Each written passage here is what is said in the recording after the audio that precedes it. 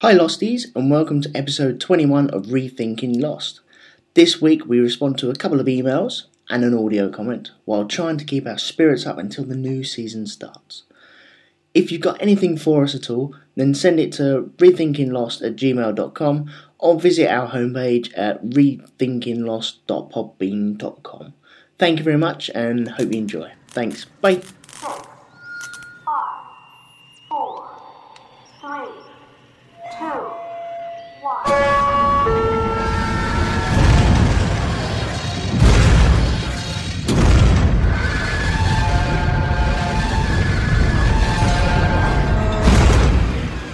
Hello, everybody, and welcome to episode 21 of Rethinking Lost. As I, Scott Copperman, and my co-host Elton McManus from over in UK, as we bring you yet another season 6 spoiler-free look to get you through this ever-shortening hiatus. It's only about a month or so now, by the time you listen to this. Yeah, it starts this year, doesn't it? Yep. How cool is that? So we're going to try to get probably a good 3, maybe 4 episodes in before, and we'll let you guys know what our plan is and where you'll be able to find us schedule-wise once the show gets going. But in the meantime, I know there's been a lot of stuff going on, a lot of holiday specials. People are kind of running out of material maybe on some of their other podcasts, or they're starting to go a little more prediction-oriented. And I assume if you're listening to our show, you'd like to stay away from the spoilers. So I wanted to just point out to our listening audience that, as we said, this is episode 21. We've got 20 episodes in the can, and the nice thing about it is they're relatively independent. You can listen to them in any order, and we're very happy to average close to 2,000 listeners or 2,000 listens per show.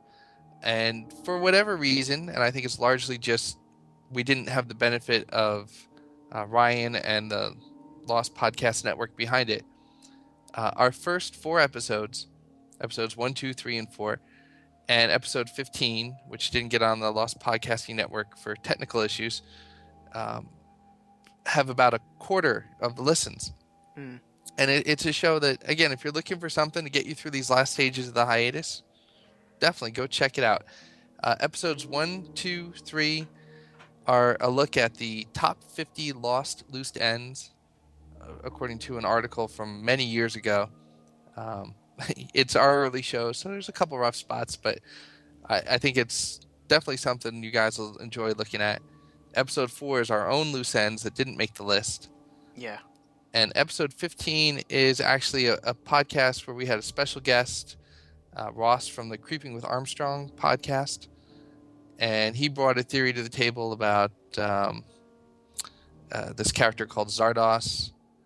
And we took a look back to 2006 and the top 10 theories according to Entertainment Weekly. So it's a good 5 episodes you can go look at. You can find them at You can find them at rethinkinglost.podbean.com. And unfortunately, they're not on the Lost Podcasting Network feed. So you can either go to iTunes and subscribe direct to Rethinking Lost, and they will be available. All our old episodes are downloadable there. Or go to the main site, and you can check them out there. You spoke about Ross and Zardos there, very briefly. I actually went and bought Zardos on iTunes and gave it a watch. And I can see where he's coming from, all the gods looking down and using other people as pawns, and it's wonderful like that. But when was that film made? Early 80s, I think it was. Yeah, it had to be. Yeah, it's just an excuse to get women walking around with no bras on. It really is, which is awesome by me. I'm quite happy for that. That's one of my dreams, that the world would finally come round to living like that. But it's very good. It's definitely worth a watch. I watched it maybe 6 weeks ago now. So I'm terrible with films and books unless I watch them 3 or 4 times or read them many times, because once I've read that page, then that's it, it's gone. I forget about it. That's why. Well, we kind of acknowledged at the time that it was, even Ross said it's kind of 80s cheese, and the connections are kind of loose, but it was something that wasn't really out there very much, and there were some things that I think we said in the way that any writer kind of borrows from old material. We thought possibly that some of the writers were looking to build on some of the same common themes and source material for both shows. It's definitely worth a watch if you haven't seen it, even if it is just to watch Sean Connery run around in a red thingamajiggy. It's like Barbarella, but for Sean Connery instead of Jane Fonda. Yeah, it's Brian Barella, I think. Well, you mentioned iTunes, and I don't know why iTunes does this, that you can only see things within your own national store. But I was poking around and actually switched to stores of different countries, and I was kind of pleased to see we have a good number of reviews and nice comments up there from the listeners. I want to thank you guys. I think the U.S. we have a handful, the U.K. we have a handful. There's a couple from other countries as well. All very positive, and again, we thank you guys for that.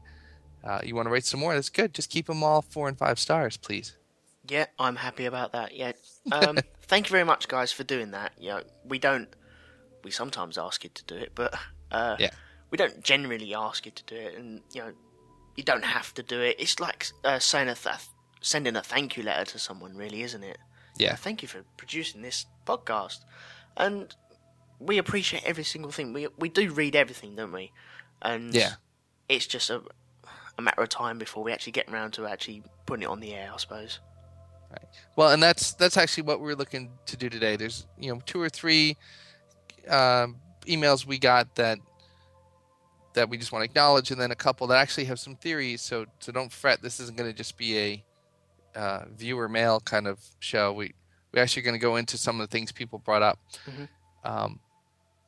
But definitely we do appreciate the tweets and the emails and the comments left on our main site. Whatever you want to do, that works great. Speaking of that, Christy in Texas left us a little comment where she just thought it was cute that Elton thought Widmore was a guy he just wanted to give a hug to. So, that's comments like that. That's fine. You want to say Elton's cute? That's go right ahead. There is another host of the show, but wouldn't you run up to him? It'd be like a slow motion across the beach, wouldn't it?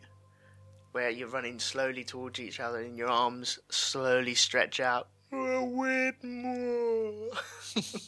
See, I picture him though in like one of those big costumes people wear at the amusement parks, like if someone's dressed at Mickey Mouse at Disney World, or like a character at a kid's birthday party, but like in a big teddy bear outfit with the face cut out and just like a grumpy, sad little face on him, like I don't want to be here, and you coming up going, "Come here, Whitty," giving a big hug. Trying to get my photo with him as well. Take my picture. Abuse me. Put me on a boat. Send me away. Tell me I'm worthless. Tell me I'm worth less than your soda. We also had a nice email from Sven. It's very, very nice to get an email from Sven. I just wanted to say that he liked the show. Again, more love for Elton. Nice to hear him. He sounds like a famous wrestler, Nigel McGuinness. So, now there was a famous wrestler called Mick McManus. So I don't know if that applies as well or not. I'm not too sure, but I've never heard of that other wrestler. Are we talking proper wrestling or the fake dressing up Ultimate Warrior wrestling? He calls him a heel wrestler, HEEL wrestler. So heel wrestler. Could be a special genre of wrestling. I don't know. Maybe it's like another version of Thumb War. Did you ever play Thumb War? That's brilliant. We also were very happy to be able to make some cameo appearances on some other people's podcasts. Timing-wise, with us being in different countries and the holidays and stuff, we tend to miss a lot of the chances to jump into some of the talk show stuff and all. But Donald had his Thanksgiving podcast, were what we were thankful for, and the Keys to Lost folks had their musical moments, which I was pretty cool to be invited to be included in that. Mm-hmm. So thanks to you guys if you're listening. And I'll just throw it out there on the table. I know Jay and Jack's 24-hour podcast is coming up in March. There is the Atlantic City Beer Fest, which, it's the same weekend, and I was thinking of maybe getting tickets for that, but I can make myself available for the Jay and Jack 24-hour podcast if necessary. Probably best not to do both, though, huh? No, otherwise you'd go to the beer fest. Go, Lost sucks. This show has no ending. I don't know what you're talking about. All your true feelings come out when you're drunk. Yeah. I love Sawyer. He's the bestest. He's the one I'd have the most. So, we don't have an agent or anything. Matt Culane is kind of our producer for the Apotheosis of a Bombast podcast. So if you're looking to book us for the Jay and Jack 24-hour-thon or anything else, we can put you in touch with our scheduler. Now, what time would that be? It's a 24 hours, isn't it? What time would that be starting then? I believe it's the 21st of March, if I remember right, and it's the autism. All the proceeds go to Autism Speaks, and I remember Dharma Dummies had like an hour slot. Jay and Jack had like a certain in and outness to their thing. They were omnipresent. But they were the anchormen segments. Yeah, they kind of glued it all together. Cool. Kind of like, do you ever have on public television here? They have telethons. So you'll see episodes of various shows, but in between, instead of commercials, you get the phones ringing in the background, and the host comes out and he goes, "Oh, here's 10 reasons why you should support public programming." Great shows like this. We have them run about once a year. Or once every 2 years, the real big ones anyway, so yeah, we don't get flooded with them. So, well, that's the same kind of thing, I guess, here. Although, I seem to remember last year there was a lot of 24-hour things. Simply Syndicated had one, and Jay and Jack, and a couple others. Jay and Jack, they have Jorge Garcia on, didn't they? Yes, which was awesome. It's a great thing they do, and I know they've got a Flash Forward show going on now, and a couple other shows. We're doing one for V. It'll be interesting to see if they can. I enjoy listening to their stuff, and I hope they continue to put things together once Lost is over. But I wonder if they're going to be able to get that same kind of pull with not production members, but like actors and stuff like that. Like Jorge Garcia just seems like a special kind of guy. He's a great bloke, isn't he? Yep. It really is. I think he's up for anything, and small interviews, big interviews. You always see him with a smile on his face as well, don't you? He's never really cheesed off, never in a bar punching people in the face, saying, "Oh, I don't want to give you my autograph." He's never doing that at all, is he? Yeah. Yeah, we had mentioned in our other episode about like work that they could do before and after, when Lost is over, and I was thinking about him on. There was a TV show called Becker, and I had forgotten that he was on that show, but he basically played the same kind of jolly, smart and savvy, but not in your face. Just, he's kind of makes fun of you with little sarcasm digs, but not Sawyer-y, more like he is in this. Yeah. Not a doofus, but just. Well, speaking about that episode, I had a little list that I didn't really, I wasn't able to segue into the end of the final episode. That's right, it got split up unexpectedly. So yeah, that's right. Yeah, do you mind if I just stick it in now? No, go ahead. Just very quick. I'll just run through it really quickly. Obviously, we got Charlie in Flash Forward. We had Michael. He was in 28 Weeks Later, or The Matrix. I'm just going to go on the character names. Yep. Hurley.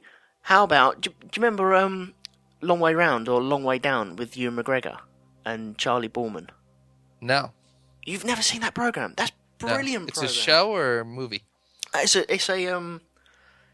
a documentary of Ewan McGregor jumps on a BMW bike with Charlie Borman, and they just travel around the world. Oh, no, I've never seen that. Oh, I'm gonna have to get that to you somehow now. It's brilliant. They go all the way around the world, the long way round, and then they go from, I think, John O'Groats to Cape Town as well.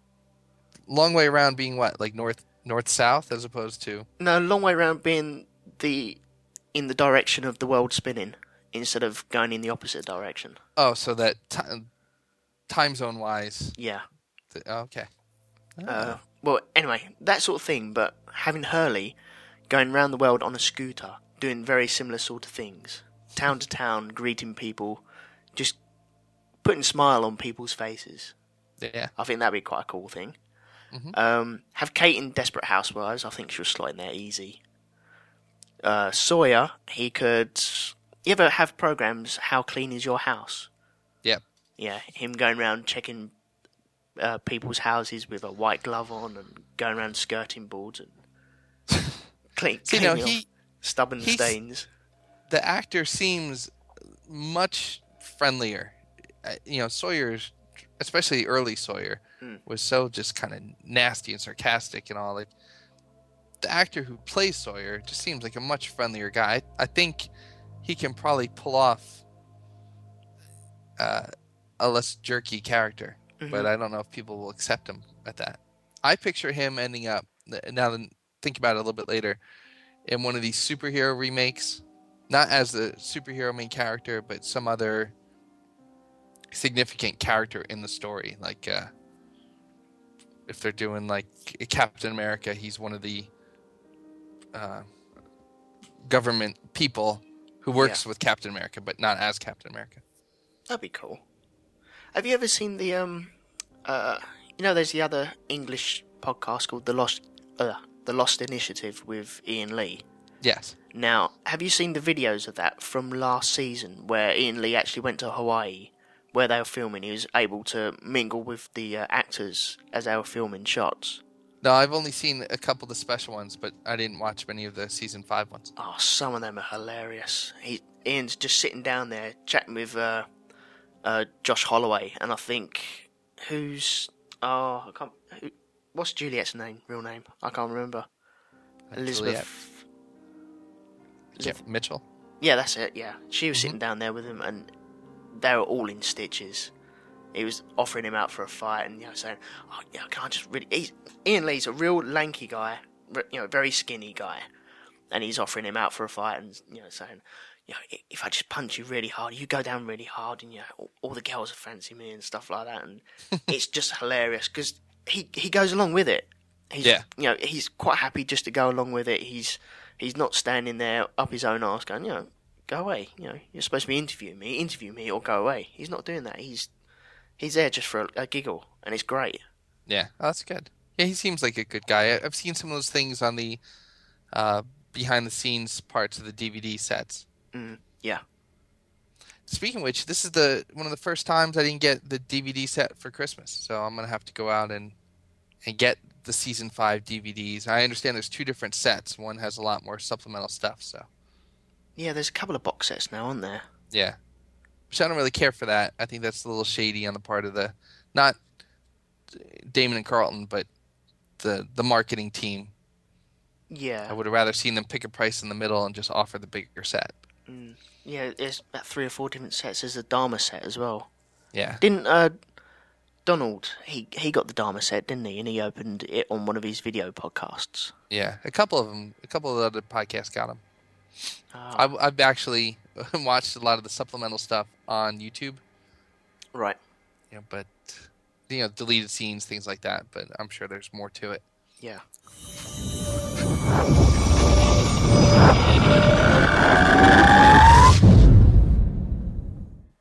One of the emails we got is from Michael, who sent us an email. Actually, here we go, all the way back to November, about something he saw on the Lost Season 5 DVD.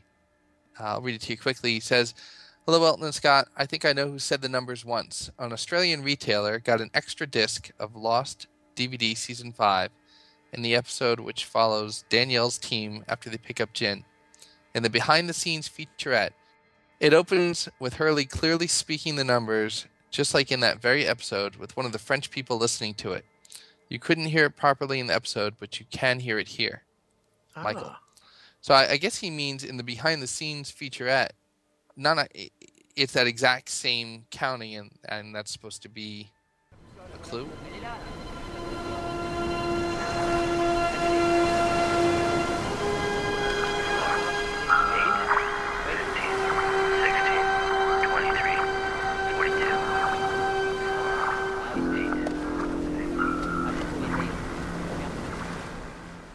That's cool, though, isn't it? If it is Hurley's voice, that means it has to be recorded later on, then. Yeah. Oh. Because that creates a circle that I think everyone wants. I want that circle to be made. Yeah, I believe he's the one we hear saying it at that time. Yeah. Although I think his voice is that's a different voice when Algira 316 crashes on the island. It's a totally different voice. That's not Hurley's voice at all, I don't think. Yeah, I think it is a different voice. So I'm sorry, you think it is him in the Algira 316 episode? No, I don't think it's Hurley at all. I think it's someone. It seems more like a very computerized voice. I'll have to listen again. I have to get the DVD set now and listen. But I thought...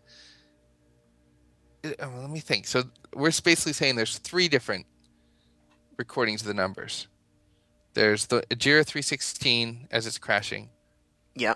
There's the French people hearing the voice, I guess, while they're on the boat. Yeah. And then there's the one that the Losties heard before before they ever went back in time. The only one we ever heard originally. When did the Losties didn't hear it, did they? That was Thule and Len that heard that voice, which could have been Hurley's. You know what I'm thinking of is when Saeed and Shannon and all are listening to the receiver. They don't say the numbers. They just say that's Danielle's voice, isn't it? Recording 4322179. Yeah, it's Danielle's voice, isn't it? Yeah, but there's a computer voice that says how many loops it's gone through, iteration. Yeah, maybe. Yeah, maybe that's the same voice that we heard on the Algira plane. Seems very similar. Yeah, I'll have to go back and listen to those. All the more reason to go buy the DVDs. I've got the box set at home now. I just haven't cracked it open yet. I'm still halfway through season 3. You can probably find it on YouTube. We'll have to go. Yeah. We'll put that together for a future episode. A direct comparison. Okay, cool. Other emails we got. We were talking before about Flash Forward, and our friend Ori Studfarm, who's one of the producers of the Red Dwarf podcasts, the Scuddercast, it's actually called. He suggested, because he'd heard a lot of things in other podcasts and found a lot of things online, that there might be a real strong connection between the Flash Forward and the Lost universes. I don't know about you. I just don't agree. I think it's no more of a connection than R2-D2 being, seen in the background of a Star Trek movie, or some of the other nods that kind of go on in various movies and TV shows. Mm. Well, before I answer that, I'm going to play another audio clip from Tim from Appy Times. He sent us a clip in. Good evening, boys. It's Tim here from sunny Shoreham by Sea, and I just wanted to send you this audio comment to let you know I'm really enjoying the show. It's helping me catch up with one of my favourite TV shows, Lost, and it explains it so that even a dullard like me can understand it. And I was thinking the other day, I was watching Flash Forward, and many people have said, did you see the poster for Oceanic on the first episode of Flight Forward? Because I spotted it straight away. And then I thought, could you imagine, right, if somehow they incorporate into the final season of Lost that at exactly the same time that everybody in the world blacked out was when the pilots blacked out on Lost, and that's when the plane crashed. Thoughts, please, discussions. What do you think? Loving the show, chaps. Keep it up. I've got to listen to An Apotheosis of a Bombast next. God, I've got so many podcasts to listen to. Have a good one, boys, and keep up the good work. This is Timmy from Shoreham, signing off. Right, so what do you think of that, then? I think it would be neat to do, but I just think that's not what's happening. I mean, it would be neat to tie things together, and it's the kind of thing that, like in the comic books, sometimes they have, Marvel and DC will get together for a special edition and all, but it's a special thing. That's not the real storyline of Superman and Captain America. No, they don't even remember that they met. Yeah. I think if that was to happen, I think it would have been done in a more seamless way. instead of throwing a poster of Oceanic Airways into Flash Forward, which I didn't see. I've watched all of the Flash Forward episodes, but I haven't seen that poster at all. I saw it. It's like a billboard, yeah. Oh, is it? Mm-hmm. And I don't think they would have thrown that in. I think that would have been the major twist at the end of the season. Oh, bloody hell, it's part of Lost. And that would have been huge. But they haven't done that. They've thrown little titillations out there that, oh, look, we like Lost as well. Oh, look at this, look at that. And which is fine, because they're trying to get out the audience of Lost. But I don't think it's got anything to do with it.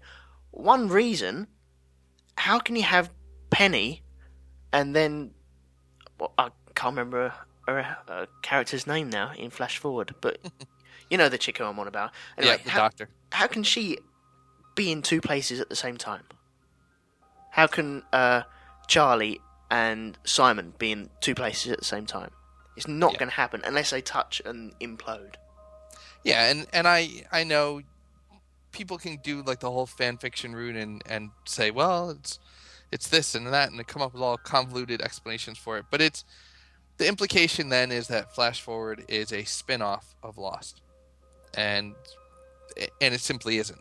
I mean, if you had taken the Flash Forward novel and you thought it was too weak to stand up on its own, and you thought, well, we can kind of use this as a premise for a spin-off, okay, I could kind of see that kind of thing, but it simply isn't what it is any more than, I think it was not Dexter, I think it was Chuck, is a TV show here about like an unintentional super spy, and occasionally he gets knowledge about things that no one else knows, and he made a reference to Lost once. Oh, right, okay. But that's not like that he knew the answer to Lost. But that's... There's a website we talked about in Apotheosis of Bombast, and I can't remember what it is exactly. Oh, I wish That's I not had very it. efficient of you. Sorry. No. Well, I will. I'll put it in the show notes. But what it is it's in the old TV show St. Elsewhere. They had a special guest appearance of characters from another show, like a detective show, and it was a merging of their two universes for this one episode. And what someone has done is they've gone through that and taken where those characters, not the actors, but the characters have made cameo appearances on other shows, and how it creates just this whole web of this connected universe. Yeah. I like stuff like that, though. Yeah, and it's a neat thing, but what ended up happening with St. Elsewhere was that, and it's a spoiler, but the show's been off the air for like 20 years, the whole thing was a dream. Or like it was in the head of a mentally ill or comatose patient, catatonic patient. I don't remember what it was, but it wasn't real. So then the implication then was all these connected shows were not real either. Right. Okay. Wait, give me 1 second. I'll find that link so we don't sound stupid referencing this here.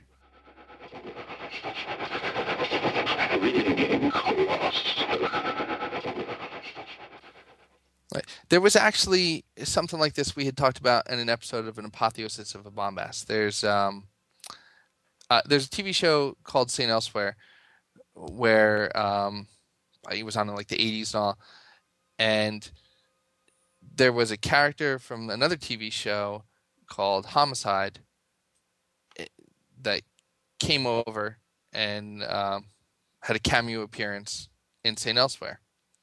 That character went on to become a part of the Law and Order TV shows, which, cameo, not of the actors, but of the characters. Mm-hmm. So it's created this giant network of potentially connected TV universes. Yeah. And so this guy has done a whole website about it. I'll put in the show links. The easiest way to find it, though, if you don't feel like going to the show notes, would be search for Tommy Westphall, A Multiverse Explored. And Westphall is Westphall. And so Tommy Westphall is, and I know it's kind of a spoiler, but the show's been off the air for 20 years. Tommy Westphall is an autistic kid who, it turned out at the end of the show that he had dreamt the show. It was all in his head. And the implication is that this character who made a cameo appearance must be fictional too, and I don't mean fictional like they're all fictional, but it's imagined, and therefore all these connected things are imagined and all that stuff. So so you can't have an imaginary person turn up in a supposedly real state program, can you? Right. So, I mean, what they say here, and there's this giant flowchart on this webpage and all this stuff. It's really pretty cool. They say there's 280 shows that are connected in some way to Homicide, Life on the Street, and St. Elsewhere, making a total of 282 shows connected in this way that there's a suggestion that, Lost and Flash Forward might be connected. And my point is just that that doesn't have to be the meaning of a cameo appearance of a character or a poster or something. It can just be a nod. It can just be a special addition or just a little throwaway thing, kind of like when Spider-Man meets President Obama, or Spider-Man and Twinkie the Kid go on and take on the cavity creeps, and a special thing you get in 5th grade. Yeah, it's like you said R2-D2 turns up in Star Trek. Mm-hmm. Now, I haven't seen Star Trek, so when I do get around to seeing it, I'll be looking out for that. But E.T. turns up in Star Wars as well, doesn't he? Exactly. It's just a little nod, but I think that was more Spielberg and Lucas cuddling each other, going, "Oh, do you know what look nice in your movie? Round everything out a little bit." Lots of little ETs in there. Exactly, and just in that same way that it doesn't imply that, maybe E.T. was part of the Empire. No, he's not a Star Wars character. Yeah. And you're not going to get a Star Wars figure of E.T. either, are you? Well, I have to say, when you get Star Wars Lego for various Nintendo video games, the later editions include the Indiana Jones character. You can unlock him. What Indiana Jones character? Because then they made a Indiana Jones Lego game. Oh, okay. So you can have Indiana Jones running around the Star Wars Lego universe. Ooh, cool. Right. So again, and in the same way that doesn't mean Han Solo. I feel bad. We're not jumping on you guys, Tim and Anthony, for the idea. You're two of thousands who are pointing out the connections and all, and I think it really is just it's just a nod. It's there are a lot of things that you point out that are correct. The guys work in the same building. Yeah. Probably draw on the same source material for a lot of things. Probably are good friends. The actors, actresses are in both shows. Well, they're fans of the show, aren't they? Yeah. And they're probably looking to grab onto, hey, Lost is leaving. These people are looking for somewhere to go. It's a built-in, powerful fan base. Let's throw them a nod. Yeah. I want to see an E.T. Star Wars figure now. And instead of getting a little pistol, he'll have a little can of beer where he can get drunk on the beer. And a little cycle as well. Well, it's a long time ago in a galaxy far, far away. So that's not E.T. That's E.T.'s great It is, yeah. grandfather. Because we even see, how many generations of Star Wars do we actually see in Star Wars? We go from, Anakin's mother all the way down to Anakin's daughter, full grown.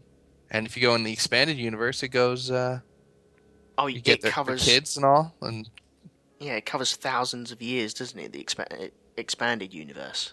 Yeah. All right, we're digressing a bit here. We should probably rein it in. I want to know how old E.T.'s the people in Star Wars were now. I wonder how long E.T. characters live too. Well, they didn't evolve much, did they? They still had their stumpy little legs. Yeah. And maybe E.T. stuck on Earth was kind of an infant. Rethinking E.T. coming soon to a feed near you. All right. So we did get actually a couple thoughts pointing out the Flash Forward connection, and it is going all around the internet. I think a little less now that ABC has decided this dumb move of taking these long hiatuses for V and Flash Forward kind of mid-season. But nonetheless, it's 2 votes of coincidence, not connection, from the Rethinking Lost guys. So we had another email theory of sorts. It comes to us from Lazy Man. And you always got to worry when the email comes from someone called Lazy. It kind of just implies that there might be something about it that's not real productive. But it actually makes some good points. I'll read you the short version here. Basically, and I don't know the author's real name, but it's LazyMan9484. He says, I know this isn't a theory cast, but he just wants to get it out here. He thinks Faraday knew that he'd be causing the incident. He said he filled the journal with equations and everything he ever learned about the Dharma Initiative. He probably knew that the failsafe device in the Swan Station was Jughead's core. He decided he needed to set the events in motion that caused the incident, and he didn't really care about preventing them. If he wanted to save everybody's lives, why didn't Faraday try to prevent the purge? He knew he needed to get the core to the Swan site so it could be installed as the failsafe mechanism. That's all he cared about doing. Mm-hmm. He thinks, Lazy Man does, that Saeed figured this out when he read Faraday's journal. And if Faraday had instructions of how to disassemble a bomb, he would have also had what he was going to do next in the instructions. Okay. So, Lazy Man theorizes that while Sawyer and Jack were fighting, Saeed told everybody this. And that's the reason why Juliet all of a sudden changed her mind about staying to help out. And, okay. There's this mysterious thing that 1 minute nobody wants to help Jack, and next thing you know, they're all there helping Jack. Sawyer's like, all right, let's go. And everyone's like, no, we decided to stay. So Lazy Man's theorizing that this is the reason why they all changed their mind. I think that could have been done a little bit better than what it was, to be honest. I think... When was it? Season... I can't remember what season it is now, but they're all on different sides of the island, and yet they all need to get onto the helicopter to leave the island. Yeah. And it was great writing to have them all scattered all over the island, and you're all going, well, how can they all get onto this helicopter? How can they get from here to here? And it's got to be done within one episode. How does that happen? And it did happen. It worked well. And they tried it again. And it didn't work as well, I don't think. I see what you mean. Yeah, put them on the sub. They all have to get back to the location of the incident, and this time it felt forced. Yeah, it did. They were just trying to do it again. It's like Transformers and Transformers 2. The end of both the films is exactly the same. They're trying to get from one point to another point by running. Yeah. And they did it well in the first one. The second one, not so. Yeah. Now, do you feel like this is one possible unspoken explanation? You just think it's just a combination of bad acting and poor writing that Juliet just seems to all of a sudden change her mind? Well, with this theory, he says that the Jughead's core is going to be underneath the Swan, which means that it didn't blow when Juliet hit it. But we all know that it did blow, because... Well, I've heard speculation that it might not have been the true explosion. It might have been some other component. Ah. So it wasn't the actual plutonium blowing up. So would it be the trigger device that blew up? Would it have a trigger device? I haven't really disassembled a plutonium bomb. Yeah, I'm not sure how it is either, and I don't know how valid that theory was, but I do remember reading and hearing early on that perhaps it wasn't the explosion, something else might have happened besides the bomb going off. Well, Michael Emerson said that the bomb detonated, because I remember it being retweeted by Jay and Jack before it aired in the UK, and I got the ump about it, because I was like, whoa, hang on, what bomb? What's going on?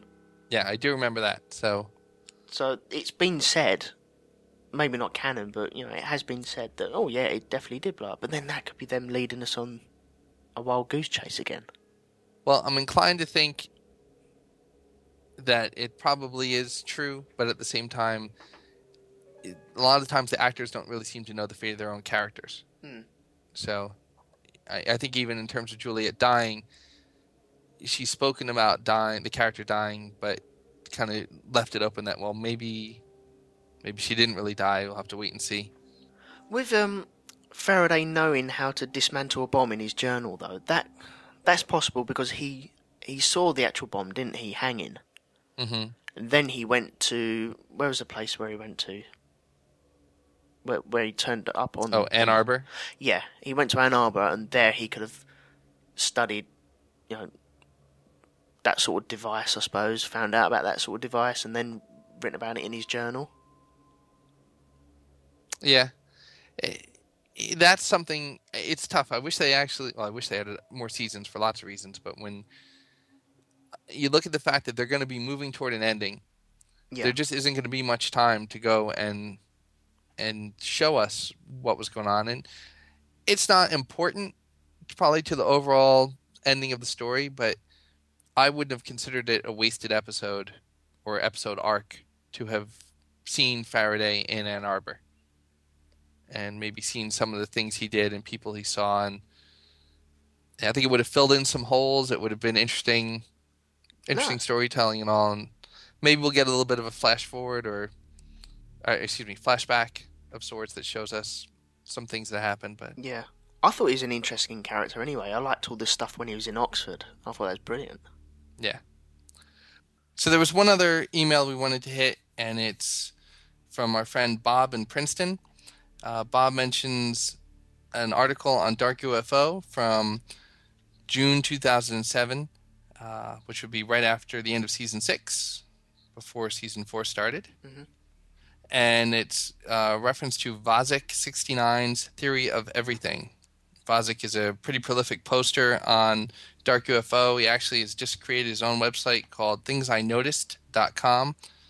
And I think he actually wrote a book about Lost as well. So it's a pretty insightful Lost analyst. This article, it's pretty big. It has 117 comments. And it's been disproven in a couple places. We figure we'll just take a few minutes to talk about the key points for our loyal listener, Bob, though. Some things that Vazek's 2007 Theory of Everything actually missed on were some speculations about Jacob. He says that he thought maybe Jacob was the smoke monster, or more likely Jacob was someone kind of trapped in this loop of things happening over and over again. Okay. We've pretty much since seen that Jacob is his own person. And somehow I think is kind of removed from this temporal looping that might go on. Mm. Aware of it all, but off to the side. Not affected in that same way. Yeah, maybe not, though. Maybe it'll turn out to be... He'll be one of the recreated characters as things go on. Yeah, well, one of the ideas in this email is the actual island sits on or in between different dimensions. It can slip in between different dimensions. And I kind of like that idea. Yeah, that's offered in here as kind of a explanation for the shifting of contents of refrigerators and picture frames and the way that things are often dismissed as staging errors and prop errors and such. But well, I like it from the point where, say, where Ben moved the donkey wheel, mm-hmm. and the island disappeared. It disappeared from that timeline, but popped up in another timeline. Or another dimension where things are very similar but not quite the same. Well, that's a spot where this theory definitely seems to have hit. You know, for the era where it was written, the time when it was written, it brings up a lot of very current and applicable theories. This mm-hmm. idea of alternate universes, multiple outcomes, multiple realities. This idea of a loop where everything has happened before and will happen again. Yeah. There's a suggestion, too, that Ben and Locke, with his connection with the island, are aware of the whole tapestry, of everything that happens before and after. And one of the reasons why Ben in particular is so awkward and seems so manipulative and evasive about things is because he knows what's to come, and too much intervention on his part, saying the wrong thing, giving too many clues, may change that. Okay. And, Mrs. Hawking says you can't change it, but we did see that Desmond was able to kind of defer the inevitable. Yeah. Detour thing. Yes, there's temporal momentum, it seems, but you can make some ripples along the way. And Ben, with things he says, and even Locke, that's not the way it's supposed to be. You're not supposed to do that. Those are indications that perhaps they're aware of a master plan that they're trying not to disrupt. Yeah. Well, thinking about the other dimensions thing as well, could that be where the flashbacks and the flash forwards come from as well? Maybe the noise that you get as you go into a flashback or a flash forward. Could that be you crossing one of the dimensions to that story in a parallel universe and running along that storyline, and then you jump back out, and then next week you're on Kate's, but it jumps back into a different universe where things are very slightly different. It could be. I think personally that it was just a storytelling device, and what was a confusing enough plot already. Mm-hmm. That was something that actually kind of helps you get that whoosh. Okay, we're not in the present anymore. We're in the past. And it was just a clue to help the viewers. But I see what you're saying, that could be a consequence of shifting back and forth between the different realities. Yeah, I always thought it was... Well, not always thought, but I had an inkling of it being in their mind. Because sometimes they seem to be daydreaming when they come back from the flashback, don't they? Mm-hmm. And people are like, are you awake? Jack. And he's like, oh, yeah. And it just seems like maybe it could be explained like deja vu. They're having like a deja vu effect, and obviously they jump back into the room and they're there. But that's us sweeping back into their timeline. And also when the island disappeared, it had a very similar sound to it when we flash back. Yeah. And when the island disappeared, it shifted off to a different timeline. And, say there's 20 timelines. They're not going to do 20 timelines. They bloody better not anyway. And you can jump in between them. Like you said with the deja vu thing, that this 2007 theory of everything kind of alludes to that there's so many similarities between the flashbacks. The interconnectedness of them, and people who look a lot alike, and, why is McCutcheon's whiskey... And everybody's drinking that same thing wherever you go. Why does the microwave sound just like the Swan countdown? And it's an interesting theory. It is long, so it's too long for us to go through in heavy detail. I don't think it's it, because I think we've seen enough things that kind of poke holes in it for it to be the true thing. I'll bet there's a revised theory of everything, and I'm sure if there is, we'll get. Oh, I just had an idea. Sorry, just had an idea. Desmond, mm-hmm. Wonderful guy he is. When he, I can't remember if it's Flashes Before Your Eyes or another one like that, but when he has a flashback or sees the future or whatever it is, and he meets Charlie in the street playing Wonderwall. Now he remembers that, doesn't he? Maybe he's already been through that timeline. He's actually flashed back to that timeline, which he's already been in. I see what you mean. So, like, he's from... You would say he's from the future. He's experienced that, but he's caught up with it from a... They're running parallel, but slightly off skew, and so he jumps back onto that timeline, and then catches up with himself in his position where he was. Does that make sense? Yes. Yeah, in the same way that his consciousness went back to the past, and he kind of knew things. Yeah.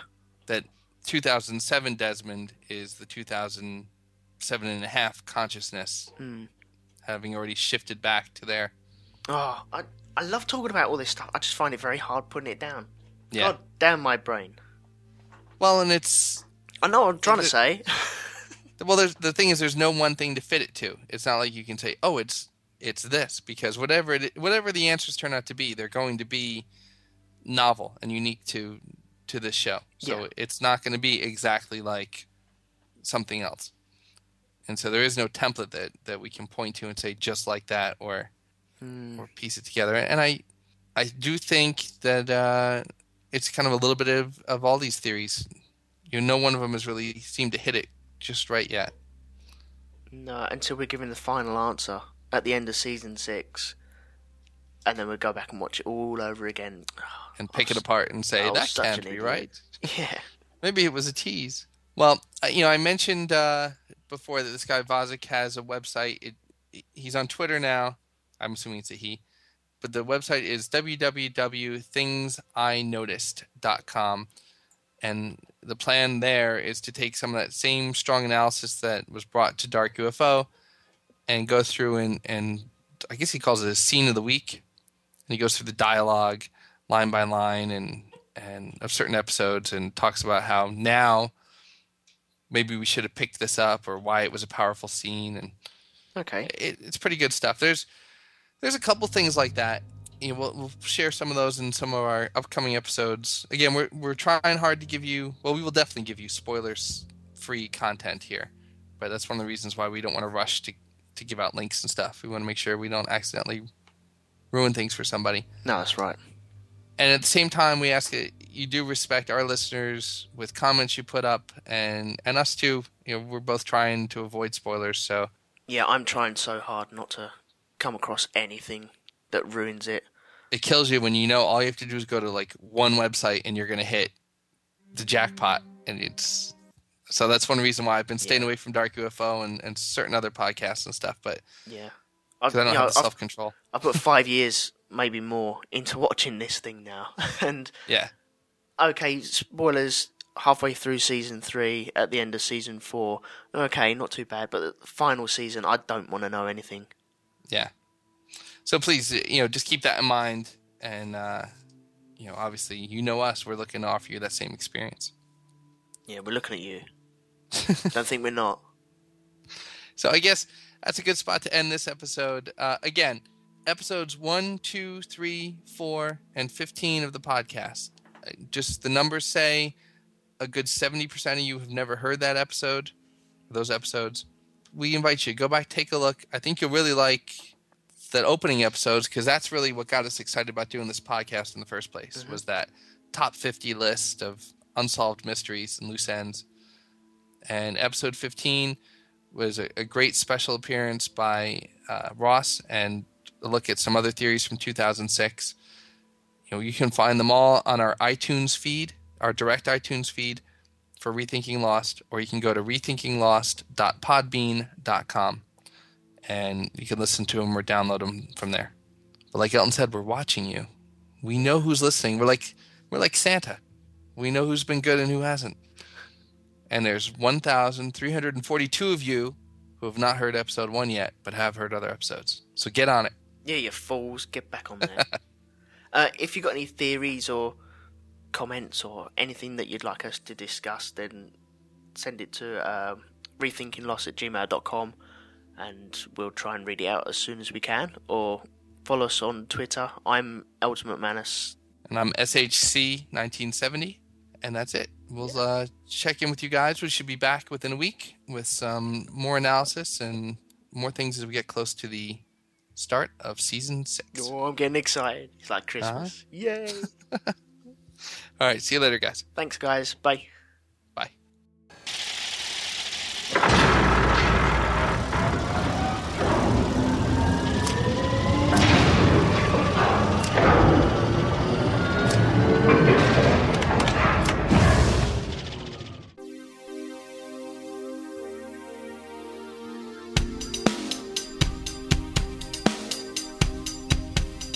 This podcast is a proud member of the Lost Podcasting Network.